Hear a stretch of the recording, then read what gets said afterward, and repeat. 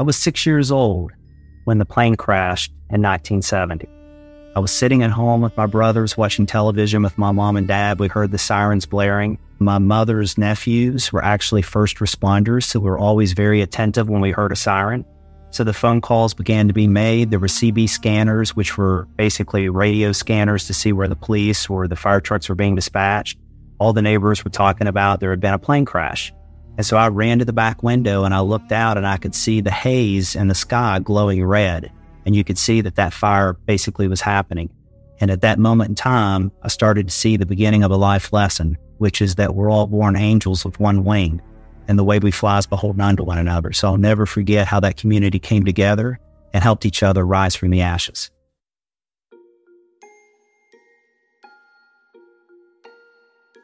Brad Smith is the former CEO of Intuit, which is the company behind QuickBooks and TurboTax. And since January of 2022, he's been the president of his alma mater, which is Marshall University in West Virginia.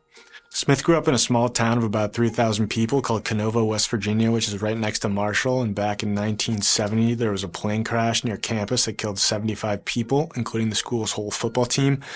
Viewers probably know these events were later depicted in the Matthew McConaughey movie We Are Marshall. He and his brothers were the first in their family to go to college, and he initially went to West Point, but he ultimately decided to go back home to Marshall after a semester, and he still wears the Marshall class ring that his dad gave him right before he had a heart attack a few days later.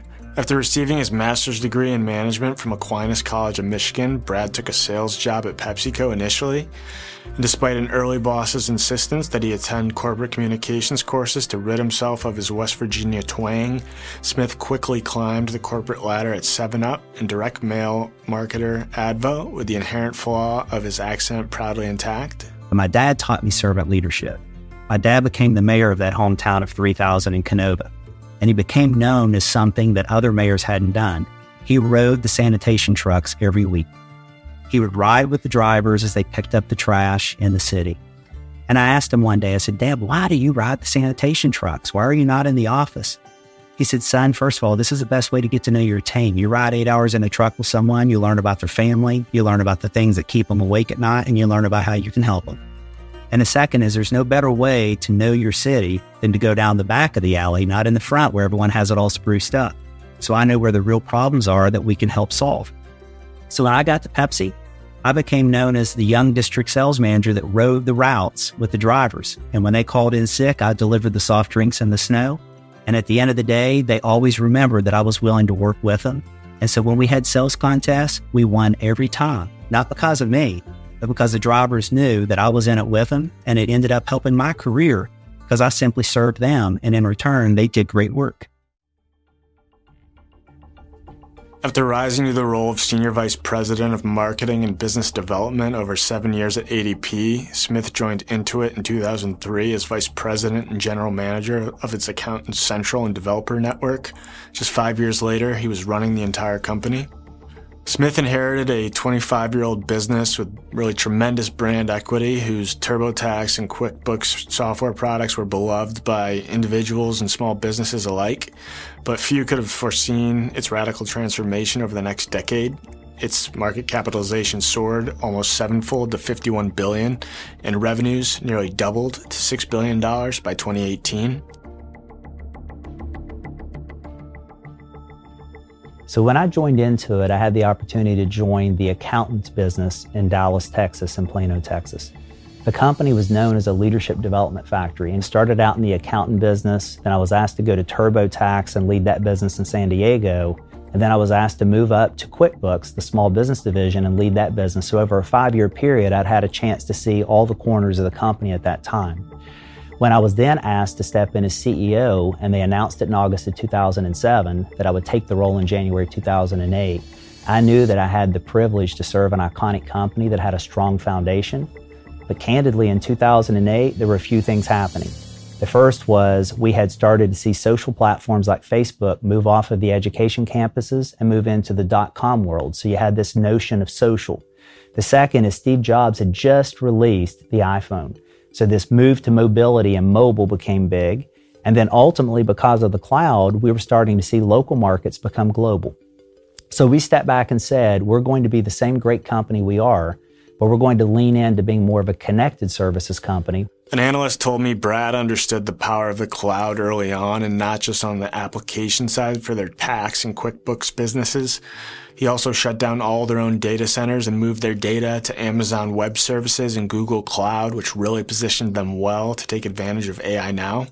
Intuit's Billionaire founder Scott Cook told me that Smith's impact on the company goes beyond business results. Cook called Brad, quote, the ultimate servant leader, and told me that Brad had changed the lives of the company's customers and employees' lives forever. When Smith left Intuit in January 2022, at the height of his career, the company etched his signature phrase, work hard, be kind, take pride, in stone on the face of its headquarters, which was recently renamed for Smith. We had developed a balanced scorecard where it was employees first, customers and our community second, and our shareholders third. And I began to tell the stories about why, because everyone saw it clinically, but I don't think they really understood it ideologically. So we said if we were a human body, the employees are the oxygen, they're the air. The body can only make it about 3 minutes without air and it begins to shut down. And then they go to customers and communities. They are the water. You can make it about 3 days, but then the body starts to shut down. Then ultimately you have the shareholders. As a public company, they own the company, but they're the food. You can make it 2 or 3 weeks and the body shuts down. So you have to serve all of them. But it begins with employees first who are there with one purpose in mind, to do amazing things for customers in their community. If you have great employees who are fired up and you've supported them and you've taught them, they'll do unbelievable things for customers and communities, and as a result, the shareholders will win. So we became an employee-centric company with a purpose. And our purpose was to power prosperity, to fight for the overlooked and the underserved, to help those who struggle to make it paycheck to paycheck, which was a story that many of us grew up with. And we could be the ones that could be their champion. And that's what really bonded us together.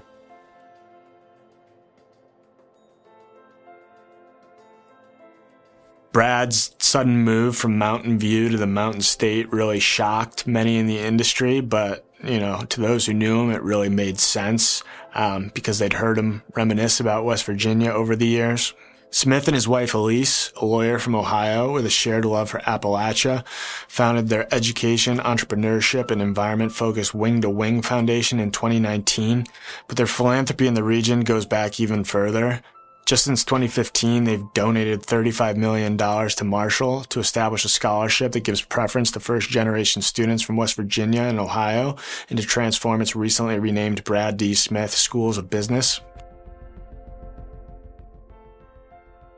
So first of all, when he stepped down, we thought, wow, we'll finally have an opportunity to spend a little more family time. Well, that's just not the case, because Brad is a workhorse. He's wired to work. He would do coaching, executive coaching. He would coach entrepreneurs, and he would do that 12 hours a day. But he was unfulfilled. And then he got a call from several people actually saying, hey, would you be willing to consider becoming the president of Marshall University? The job's going to open up. And at first, he thought, no, this is not something I'm interested in, So he mentions it to me when we're in South Carolina. We're taking a walk on the beach, and he mentions it, and I immediately said, oh no, I'm not going to West Virginia. I love California. And then we decided to go through the whole pro-con thing. We decided, let's give this opportunity a real shot. And ultimately, we just decided, you're not happy doing what you're doing, Brad.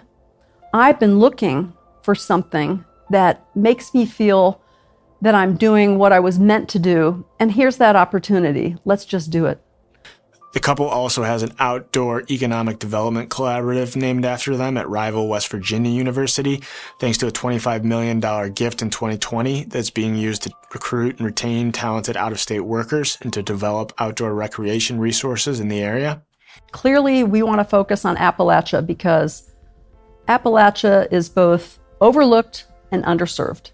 And that is the community that we want to focus on because very few others do. All the VC firms in the country focus most of their money on California, New York, and Boston. And the people in Appalachia are every bit as bright and talented as anybody in those locations. We can do everything that they can do, and quite honestly, maybe better. And so we decided that we would focus our energy and our money on helping people in Appalachia have greater opportunity. And we chose these 3 areas because we think they're the great equalizers, particularly education. It's by far the great equalizer. It can raise anyone up to do whatever they dream of in their lives.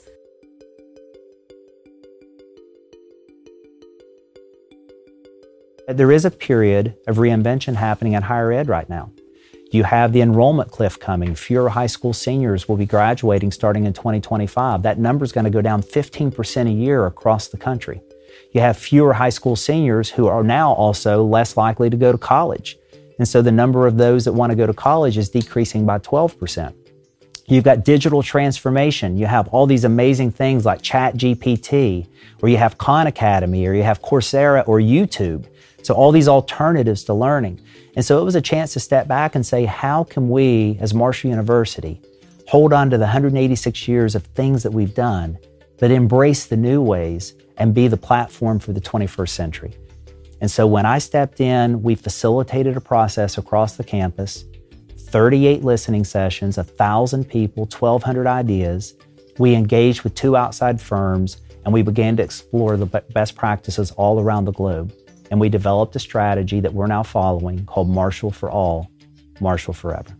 Marshall for All, Marshall Forever is focused on a value proposition that has 3 components: affordability, flexibility, and achievement.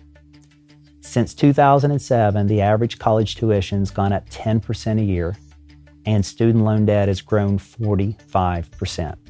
That's become a barrier to a lot of people who need access to a college degree. So we're tackling affordability. I'll talk about how in a minute. The second is flexibility. Many students today are non-traditional students. They're working adults. They may have dropped out for a period of time. They may have a kid. They may have a full-time job. They can't come to class in the middle of a work shift. So you need to basically be able to have a flexible work schedule and a flexible class schedule. And then the third is achievement. They want to know that they're going to have the ability to get a degree or to get a certificate and then have that translate into some sort of earnings potential. So Marshall for All, Marshall Forever is that we're going to have an in-demand curriculum that teaches on-demand classes, so you can take them online, you can take them in a classroom, or you can take them in a hybrid environment. And we've chosen where we're going to be distinctive. Our goal is for individual success, 100% of our students will graduate, they will get the career of their choice, and 0% will have student loan debt. So our first promise is 100% placement, 0 debt. The second promise is we're going to take our research, our grants and contracts that advance innovative ideas from today's $65 million to $150 million. And in doing that, want to increase the number of small businesses getting started in our state by 3x. And then economic impact. Today, Marshall, for every dollar the state invests in Marshall, we give them a 14x return. Our goal is to make it 30x. That's $2.5 billion. So we've set those true north goals, and everyone here is fired up. And to let you know it can be real, we just admitted the first 100 students this fall on the guarantee that they will have a job and no student loan debt. The thing I was most struck by in talking with Brad and doing my reporting was just, how personal it is to him, and it comes across as totally authentic.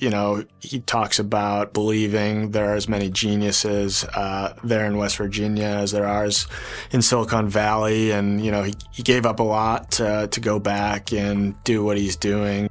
West Virginians have always answered the call. We've mined the coal. We forged the steel. We built the roads. We built the trucks. We fought the wars. When our president said we want to have a man on the moon, we produced Homer Hickam and the Boys in October Sky that built the first NASA rockets. And then when we needed that astronaut home, we produced Katherine Johnson and the Hidden Figures and brought him home. And for a while, people told us we didn't belong. And we believed them. I don't. We do belong. We've got another chapter, and we're showing the world who we are.